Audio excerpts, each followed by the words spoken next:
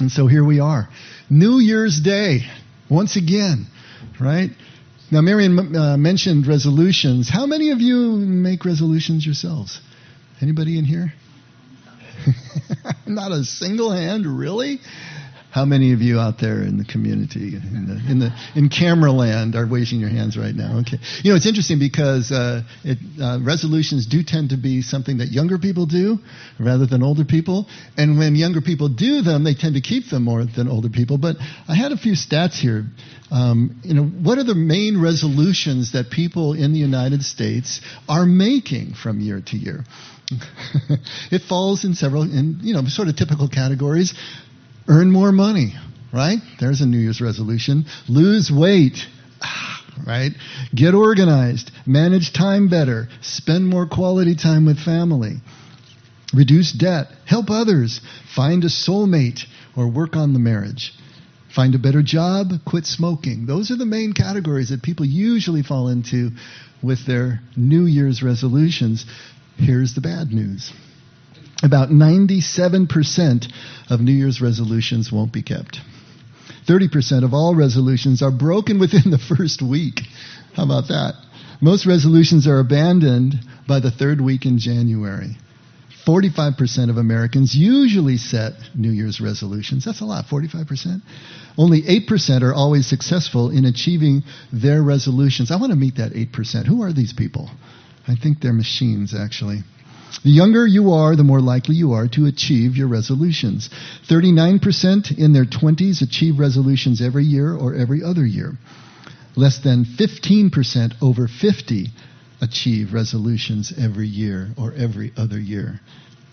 The less happy you are, the more likely you are to set a New Year's resolution. So that means you're all just perfectly content, right? There's nothing to set. And one last. There is actually no correlation between happiness and resolution setting or resolution success. Interesting, huh? People who achieve their resolutions every year are no happier than those who do not set resolutions at all or who were unsuccessful in achieving them. Kind of interesting there. Yeah. Some interesting quotes about New Year's resolutions. I just love these. New Year's resolution: to tolerate fools more gladly, provided this does not encourage them to take up any more of my time. That was James Agate. New Year's Day is now the accepted time to make your regular annual good resolutions. Next week, you can begin paving hell with them as usual. That was Mark Twain, just in case you're wondering. 30 ways to shape up for the new year. Number 1, eat less. Number 2, exercise more. Number 3, what was I talking about? I'm so hungry right now. Maria Bamford. And finally, my New Year's resolution list usually starts with the desire to lose between 10 and 3,000 pounds. And may all your troubles last as long as your New Year's resolutions. That's a good one. May all your troubles last as long as your New Year's resolutions. Not everyone is so cynical about New Year's resolutions.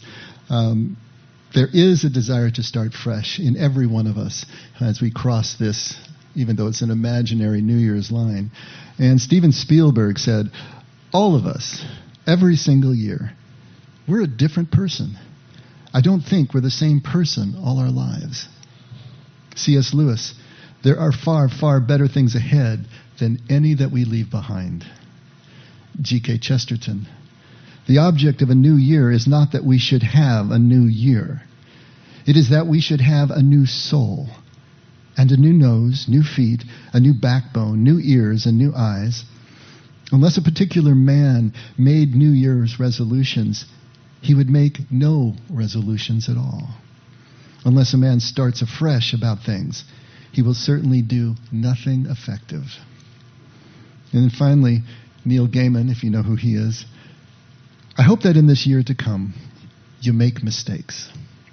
Because if you are making mistakes, then you are making new things, trying new things, learning, living, pushing yourself, changing your world. You're doing things you've never done before. And more importantly, you're doing something. So that's my wish for you and all of us, and my wish for myself. Make new mistakes. Make glorious, amazing mistakes. Make mistakes nobody's ever made before. Don't freeze. Don't stop. Don't worry that it isn't good enough or it isn't perfect. Whatever it is. Art or love or work or family or life. Whatever it is you're scared of doing, do it. Make your mistakes. Next year and forever. Not bad. We all need a sense of progression. That's the key here. Setting dates and setting milestones for ourselves is part of that innate need that we have as human beings to have a sense that something is moving forward, something is changing, that we have a chance to begin again, that we have a chance for rebirth, that things aren't stagnant, that the things that were won't be the things that always are. As I mentioned a couple of times now, New Year's is an artificial line. It's something that we've sort of made up in our own minds. But it's important to us as humans. The first apartment that Marian and I had after we were married was in Turtle Rock, up around Irvine Way. And we were right on the edge of the nature preserve. And there was a colony of turkey vultures that lived in the eucalyptus all around us. And I loved those critters. Every time I'd get up, I'd watch them because they were so predictable. They'd be roosting in the trees, waiting for it to warm up enough that the thermals were there, and then they'd climb onto the thermals, and that would take them around. It was like every day they waited for the bus to go to the office, And they'd go to the office all day, and they'd do what they did, and then they would come back on those thermals, and they'd roost back in the trees, day in, day out. Didn't matter if it was Christmas or New Year's or my birthday or anything. They were just there.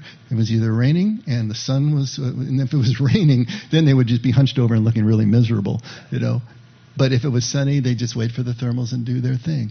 Every day, exactly the same as the other day. Either rain or shine, they did what they did. And there was no distinguishing between one day or another with them. They just lived every single day as if it were the only day. Think about your dogs at home. I suppose your cats too, although they're harder to figure out. But your dog is the same way, right? Every day is the same day. There's no line. There's no distinguishing time. It's just dark or it's light. The food's out. It's not. They just do their thing over and over again. We're the ones that tend to think of time as a straight line, especially here in the West. Not so much in the East. In the East, they can think of time more as a circle. But time really is a circle. This idea of time as a segment with a beginning and the end is just a mental construct that we do for convenience. And it sort of mimics our lives because we've got a birth date and an end date, and it seems like we're moving in kind of a line. It may not be straight, but we're at least moving in a line, and our consciousness kind of sits along that line. But if you think about it, time is really a circle. The universe, if you think about it, is a clock. It's made of circles. Everything is a circle. And the universe can't help it. Gravity and surface tension naturally pulls all matter into the smallest possible surface area that it can contain, which is a sphere or a circle. And so everything as we look out there, why are the planets round? Because they have no other shape they can possibly be when gravity pulls everything in. Why are our galaxies round? Okay, maybe they're ellipses, but they're round. And the orbits of the planets and the revolution, everything is circles and circles within circles and circles upon circles. This is the vast clockwork of the universe. An awareness of these circles, awareness of the entropy, which really gives us the sense of an arrow of time, that things are moving inexorably in one direction. But the awareness of these circles is what we experience as time. Our movement along these circles. But there's no beginning and there's no end. There's just an endless circle over and over again. The days, the months, the seasons, the years, everything is a measurement of a circle. And when we come full circle, that is what is understood as perfection. Perfecting a circle. Perfecting a year, perfecting a circuit or a cycle, is to come full circle and to complete the cycle. So, was last year perfect? I don't know that anyone would raise their hand for that one. Was last year a perfect year? Well, I'll tell you what, it is now. It is now. It's complete. In the Hebrew and Aramaic word, Gemar, It is perfect because we have come full circle. We have completed the circuit. We have fulfilled the circuit. It is perfected in that sense. But the start and the end points that we set for our years are arbitrary. The earth has no idea that it's completed a circle. It just keeps on moving. And will keep on moving until something finally stops it at some point. But there is no sense that the circle has been completed. We have that sense. And really, the only way that we know that we're in one place or another in that circle is because of the solstices and the equinoxes. Those give us those 4 cardinal points within the circle of the earth spinning around the sun that we know that we are going someplace. Why do you think those ancient megaliths were all geared toward trying to figure out where those solstices and where those equinoxes were? Because they needed to know, where were they on this trip? What is the zodiac about? But being able to see as you move through the year that the sun is rising into a different constellation that is the backdrop between our point of view and the other side of the sun as it rises into that constellation. And those are only visible from Earth. We're the only ones that have a sense that time is moving. The Earth is just continuing to do what it does over and over again. But we set this line. And it's an arbitrary line, and it's different. You know, Hebrews have a different New Year's. Chinese have a different New Year's Day. We have our New Year's Day. We set the line, and we come back to it year after year and perfect that circle, perfect that circuit, that year, that season. But if we're going to look at perfection this way, it's going to force us to look at perfection, this concept of being perfect, in a very different way. And this is going to be real important for us as we move forward in our spiritual journeys as well. What did Jesus mean when he said, "Be ye perfect"? See how I revert to King James at certain times. Be ye perfect. I love that. Be perfect. You know, that should strike fear into anybody's heart. How am I supposed to be perfect? And then his brother James says, be perfect and complete. Doesn't that sound impossible? How are we supposed to do that? We know we're not perfect. We know that there's no way that we can attain perfection as we understand perfection, but that's the key. How can we re-understand this idea of perfection and perfecting these cycles in our lives in a way that the scriptures can actually mean something relevant to us, something that can actually teach us? Because to be perfect does not mean to be without mistake, to be without blemish. Kind of brings back what Neil Gaiman was saying, make mistakes. We're not supposed to be without mistakes. And we certainly know that we're not without flaw or without blemishes. The idea of perfection means to come full circle, to come back home again, to be fully present again after having taken a journey that took us away from our starting point and then brought us back again.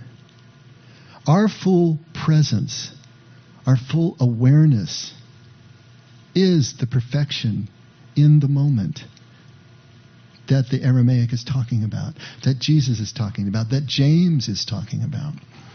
Our full presence and awareness in the moment. And our sense of perfection, of having a perfect moment where we are fully present and immersed and aware, is momentary. We can't take our perfection and then smear it across the entire length of our lives. But we can have moments, perfect moments, because of this realization. James, Jesus' brother, has a theme of endurance to completion in his book. Over and over again, he talks about enduring into completion. Now, we endured 2022. It doesn't mean that it was horrible, but we endured it in the sense that we completed it. We perfected it. You know, we're still here breathing, so we outlived 2022. We perfected that particular year. It's not a comment. This idea of perfection is not a comment on how well we did in this year. Just that we did this year. We came full circle. We completed the circuit. We completed the cycle. We completed the journey of this past year. James puts it at chapter 1, starting verse 2.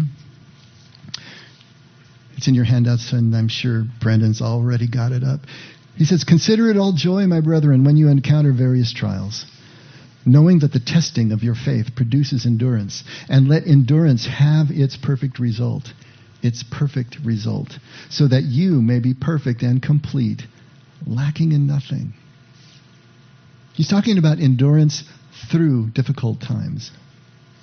And many of us are going through difficult times. We just prayed for several of them right now. Now, anyone who's going through difficult times doesn't mean that your difficult times, your trials are over because the year is over, right? We sort of know that. We perfected the year, but we haven't perfected our trials yet. We haven't perfected those times in our lives. But this is not the kind of perfection that James is even talking about. To endure to a perfect result is not about the outcome or the result of the trial or the difficulty or the challenge that you faced. It's about the effect that the trial or the difficulty has had on you, not the effect you have on the trial or the outcome. I wrote in the Fifth Way that a hero is not one who completes the journey, but the one whom the journey completes. It's that kind of idea. We are so focused on how we affect the outcome, but it's really about the process of the journey affecting us. That's where the completion comes from. If we have only endurance through gritted teeth, that's not the endurance that James is talking about. Really, the outcome to James is irrelevant. It's the process. Did we and were we able to move through the cycle, move through the process with something that started to approach, he calls it joy, maybe a little bit strong of a word, but could we do it with a certain amount of cheerfulness? Could we do it with a certain amount of grace, a certain amount of simple dignity? Because if we didn't, then we're really what we call in the program a dry drunk.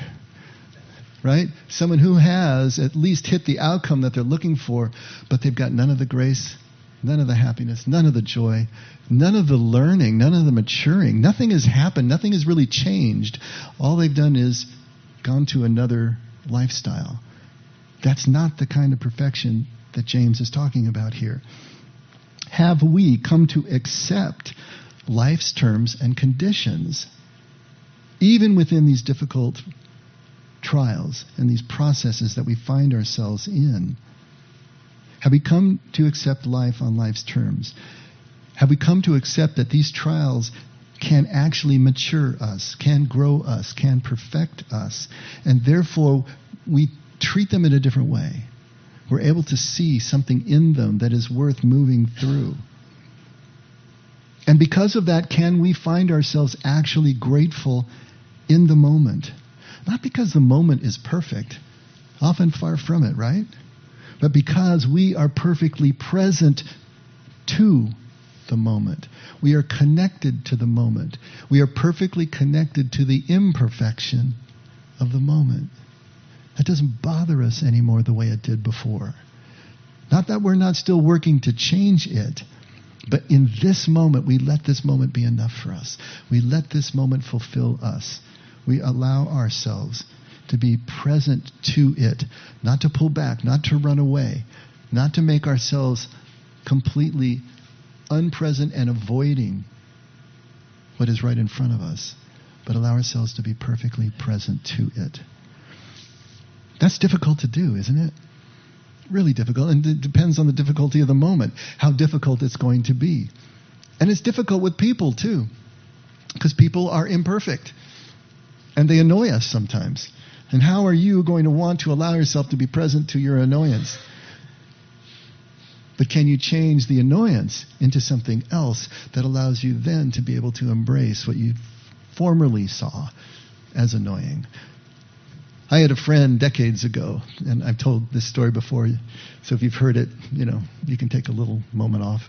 But his name was Ram Ram Kilaf, and he was from India. And he was just the greatest guy. I worked with him in a corporate setting, and he had really dark skin and just a blinding smile. When he opened that smile, it's like he literally turned the lights on in the room. And he had a personality to match. Just a wonderful guy as I got to know him in the work setting, and then we started hanging out together. But Ram had a different concept of time than I did. And he would not just be a little bit late. He could literally be 2 or 3 hours late every time we got together. And that was really annoying because, you're trying to plan something. But once we got together, no matter how late he was, we always had a great time. And he typically would show up with tandoori chicken or something that he made. Usually the red stuff was all over his shoes, but he at least had the chicken with him. And so what I realized that the workaround for me was whenever I met Ram, I met him at home. And I just lived my life until he showed up, and it was a great surprise, and it wasn't annoying anymore. How can we find ways to be able to work around the annoyances that really are more about us often than they are about the moment or the person themselves that we deem as imperfect? How can we embrace the imperfection? How can we embrace this moment? Accepting the imperfection. Not only accepting it, but counting on it. I counted on Ram to be late. I got more done, while I was waiting for him. But loving the fact that they have this eccentricity, this thing about their personality that is predictable, and you learn to actually love it and enjoy it, and you could even thrive in it. And if thriving is too strong a word with some of the things you may be thinking about that are annoying you, at least if we can understand the purpose of the difficulty that we're facing, how it has a valence that can help us, grow us up, that we can face this now with a sense of cheerfulness and realize that the difficulty is giving us the meaning.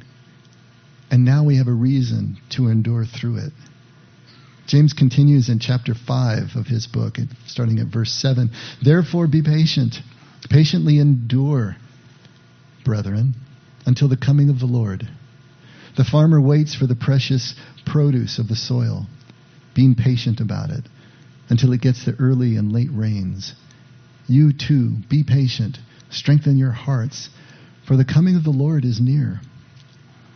So now we have this idea of patiently enduring. And once again, maybe this idea of joy, count it all joy, is too strong, but let's back that off and say, can we at least have the grace? Can we at least have the lowered blood pressure of realizing that there's something here for us if we will pay attention to it? Can we see the value in persisting through to the completion of that particular cycle, whatever it happens to be? Now, he calls it the coming of the Lord. And for us, that pictures apocalyptic images when we hear this, but that's not really what it meant in the Hebrew or the Aramaic. This phrase, the coming of the Lord, was an idiom. It could be for our own death. That's the coming of the Lord for each of us, right?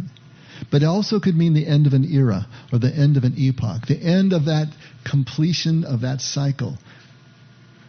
Something that was known to a people for a cycle of time, and then it comes to an end. For these people, they were coming to the end of a cycle, the end of Jerusalem, the end of the Second Temple in 70 A.D., and that was only 30 years away. Didn't know it necessarily, even though it was being predicted. And if you were paying attention, you could see where all the violence was heading between Judea and Rome.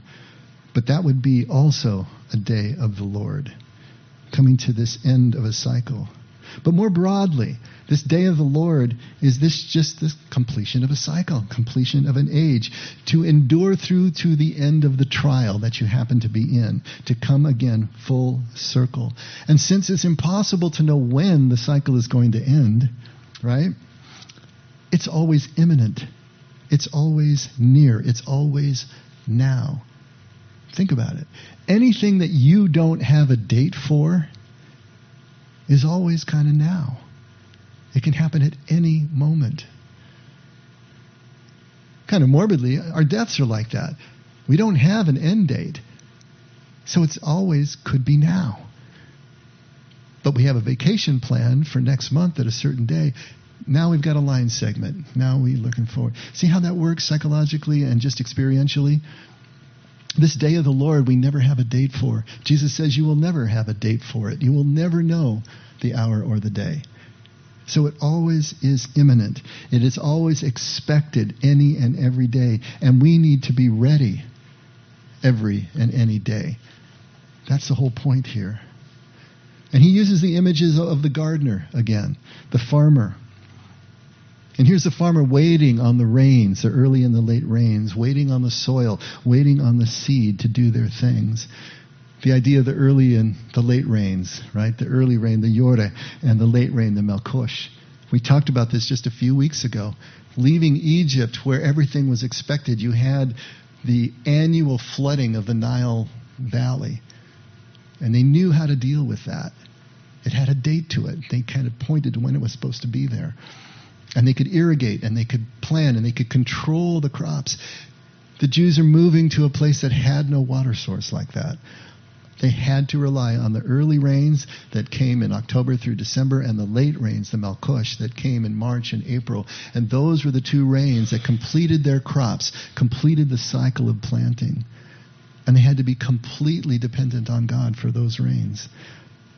They showed up and they did the work and they planted and they did all the things that they needed to do. But the miracle, the actual miracle of new growth, of these harvests, that was a gift from God that they had to wait for. This is why he uses this idea here. The patient endurance is like the gardener, like the farmer, to see the value in persisting to completion. All of this is what James is trying to get us to see.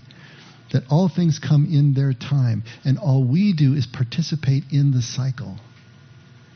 Actually ride the cycle in harmony with what's going on, rather than violently trying to stick square pegs into round holes and make things happen on our own time frame. It's the classic contrast between the warrior and the gardener. Often in Christianity, especially conservative Christianity, we use the image of the warrior, and we'll look back to Paul saying putting on the armor of God.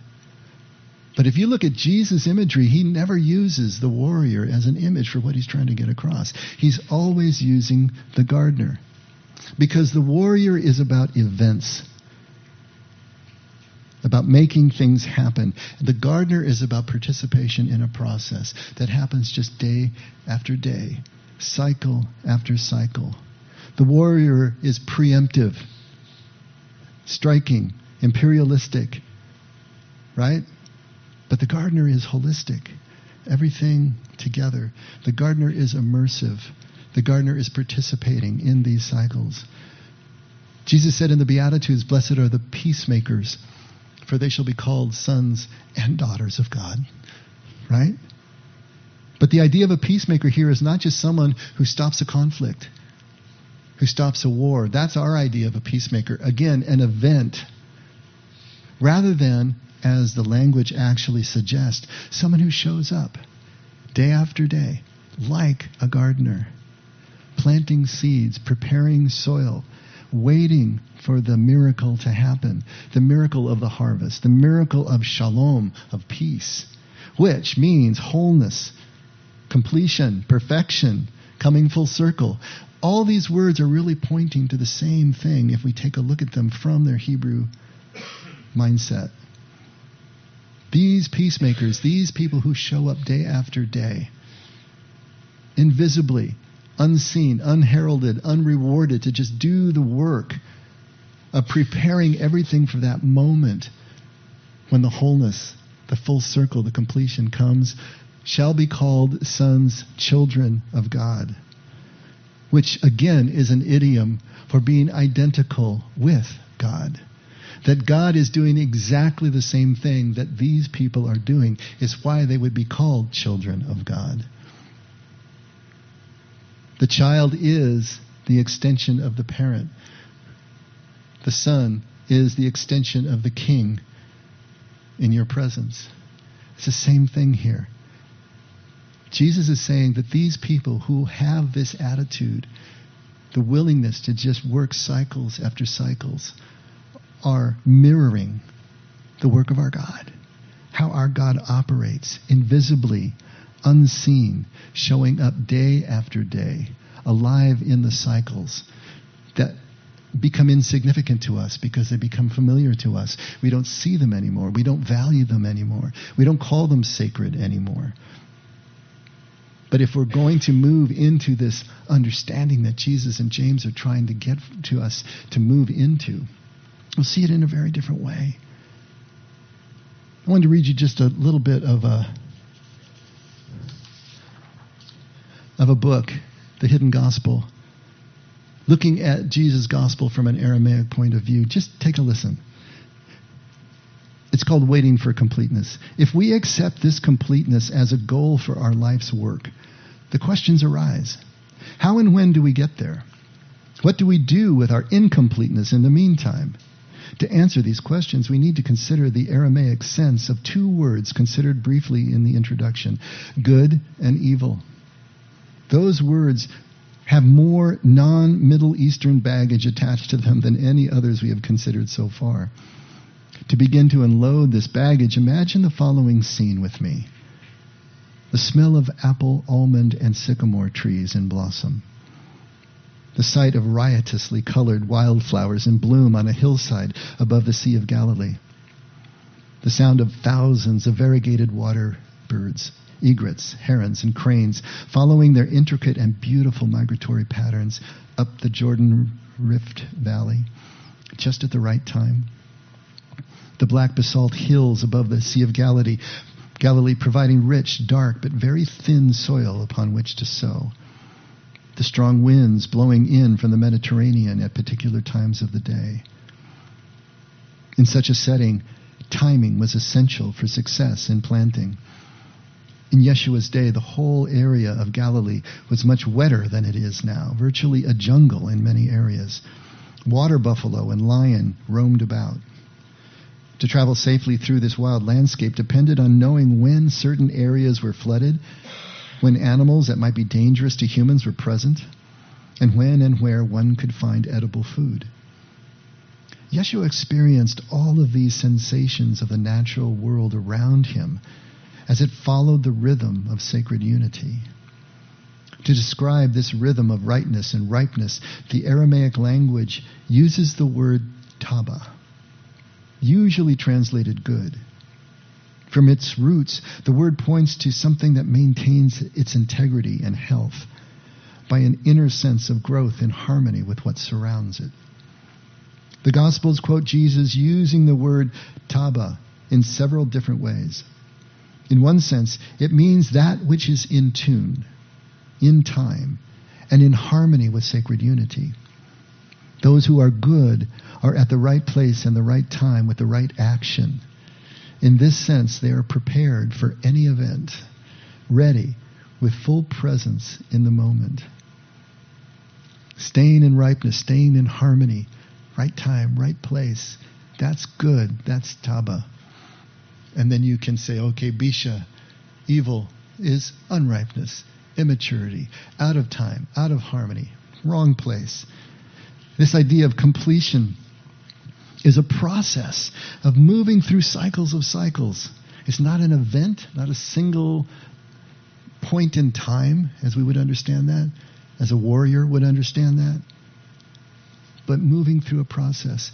And Jesus says there are no shortcuts. The only way to the Father is this way of cycling through to perfection. No circumventing. We must endure. We must persist and complete the circle.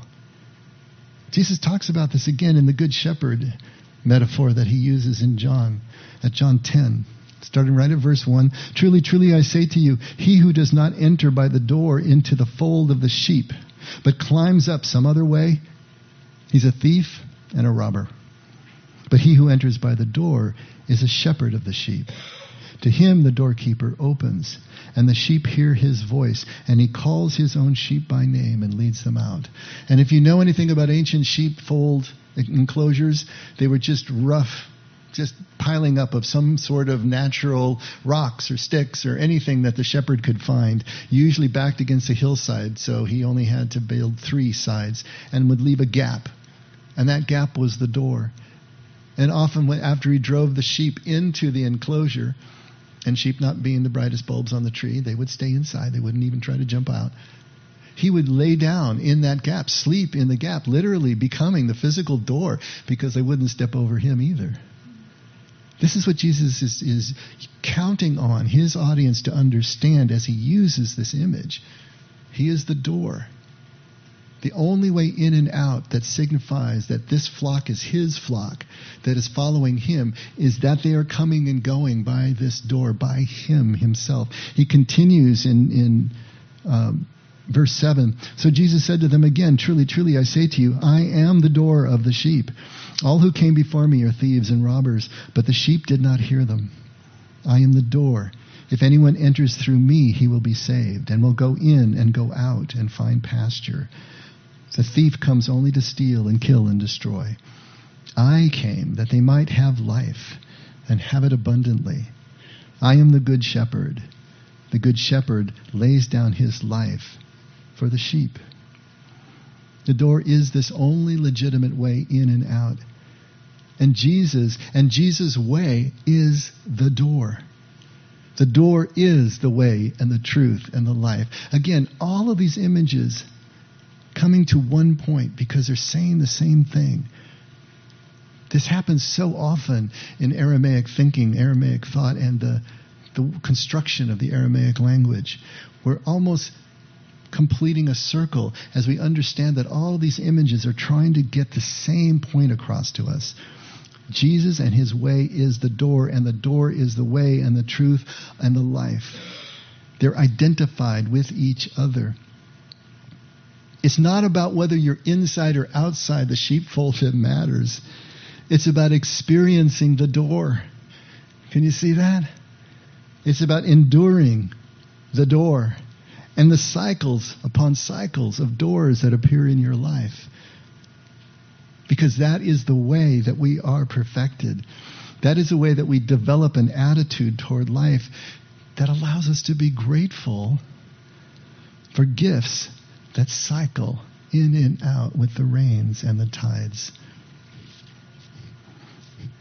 The movie Castaway really made an impression on me. I don't know if you've ever seen it, but in the movie, Tom Hanks is shipwrecked, plane wrecked on a small island for 4 years. His wife thinks he's dead. Everyone thinks he's dead. And then when he finally is rescued, he has this one scene with a friend, and he says this. We both had done the math. Kelly, his wife, added it all up, and she knew she had to let me go. I added it up and knew that I had lost her because I was never going to get off that island. I was going to die there, totally alone. I was going to get sick or get injured or something. The only choice I had, the only thing I could control was when and how and where it was going to happen. So I made a rope and I went up to the summit to hang myself. I had to test it, of course, you know me. And the weight of the log snapped the limb of the tree, so I couldn't even kill myself the way I wanted to. I had power over nothing. And that's when this feeling came over me like a warm blanket. I knew somehow that I had to stay alive. Somehow I had to keep breathing. Even though there was no reason to hope, and all my logic said that I would never see this place again. So that's what I did. I stayed alive. I kept breathing. And one day my logic was proven all wrong because the tide came in and gave me a sail. And now here I am. I'm back in Memphis talking to you. I have ice in my glass. And I've lost her all over again. I'm so sad that I don't have Kelly. But I'm so grateful that she was with me on that island. And I know what I have to do now. I gotta keep breathing. Because tomorrow the sun will rise. And who knows what the tide could bring. I love that. Enduring to the perfection of a cycle, even when it seems like it may be hopeless, even when life is just taking the breath out of your lungs, cutting you off at the knees, but to keep breathing, to keep living, to keep moving. Even when you can't imagine what the outcome would be, you begin to realize that the outcome is not the point. The completion of the cycle is the point. The hero is not the one who completes the journey. The hero is the one whom the journey completes. This is what Jesus is trying to get across to us. Year in, year out, we experience these cycles. But are we letting them? Are we becoming aware enough to let them have their effect on us? The turning of last year to the beginning of this new year is one cycle of life. We're still breathing. We completed that cycle, and so we completed it. But are we perfected? Are we present enough? Have we learned to be present enough to have a perfect moment? Not perfect in the way we think of it, but if we can welcome this new year, if we can accept this turning gratefully, entering by Jesus' door and Jesus' way of being present, we are becoming more and more perfected. And Jesus, still in John 10, but at verse 14, he says, I am the good shepherd, and I know my sheep, and my sheep know me. If you take that line, I am the good shepherd, and read it directly in Aramaic, it reads, Ena, Raya, Taba. Literally translated, I, shepherd good. Fascinating. I, shepherd good. The ena, the repeating of that first person pronoun, is another Aramaic idiom. It's an emphatic statement of being. It means I am, emphatically. I am here. I am present. It's a statement of identity. Something we don't have in our language. Emphatic statement of identity. Taba, we just talked about ripeness, wholeness, harmony. Literally, Jesus isn't calling himself the good shepherd in the way we think of a good shepherd, one that performs well, right? Because we always think of things in terms of performance. This is more the shepherd of wholeness, or even better, the guide to completion. Jesus is the guide to completion. That emphatically is his identity. That's how he functions. That's his whole being. That's his whole purpose, is the guide to completion. You could paraphrase that line, I am the good shepherd, by this. My presence, my being, my whole being, shepherds, guides, tends to wholeness and perfection, and ultimately to Abba, to my Father. It is my presence that does this. That's why I am the way and the truth and the life, and no one comes to the Father. No one completes the cycle by any other way. How does this happen? How does this happen for us? It's simple. When we bring our ena to God's ena, when we emphatically bring our presence to God's presence, the moment is perfected, and we know it. We feel it. We understand that there is more to life than just what we can measure with our instruments and our senses. And in that knowing, things change. Attitudes change. The fear of death changes. The fear of everything that the world can throw at us changes, because we know, ena to ena, that there is more here than meets the eye. These last 3 years have been difficult.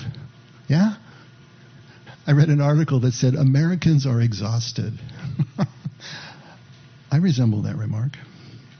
And our difficulties are going to continue into 2023, just as they always do. You know, we can hope for a better year. We have hope for a better year. But the truth is that 2023 will be a mixed bag like 2022 and every other year has and always will be. But will it be a good year? Will it be a Taba year? That's up to each one of us. It's not up to the year. It's up to us. We have to change our idea of perfection, change our idea of what is good and what is bad. Because it's not about perfect circumstances that make a year or a moment good. It's us being present too, aware of, accepting of the imperfection that is presented to us right here and right now. Making friends with the terms and conditions of life. You know, all that fine print that you never read in all those software agreements, you know. Life has terms and conditions too. They're very simple though. Are we willing to accept them? Will we click that button deep in our spirit? So even as we work for change, even as we work to change the things that we know need more perfecting, we can still let the moment be just enough for us. This moment, any moment, and allow it to be perfectly imperfect in that moment. When we can balance the now and the not yet, as we've talked about so often, that will be a perfect year. Let's have that kind of perfect year in 2023, regardless of what comes. And I think Jesus will be smiling. Let's pray. Father, once again, gratitude is the only effect that we can feel to everything that you've given us here. And we do celebrate this new year. We celebrate the coming of another cycle as we understand it. Another chance to make some tracks, maybe in a new direction, that we can point to and say, yes, we made some progress along your way.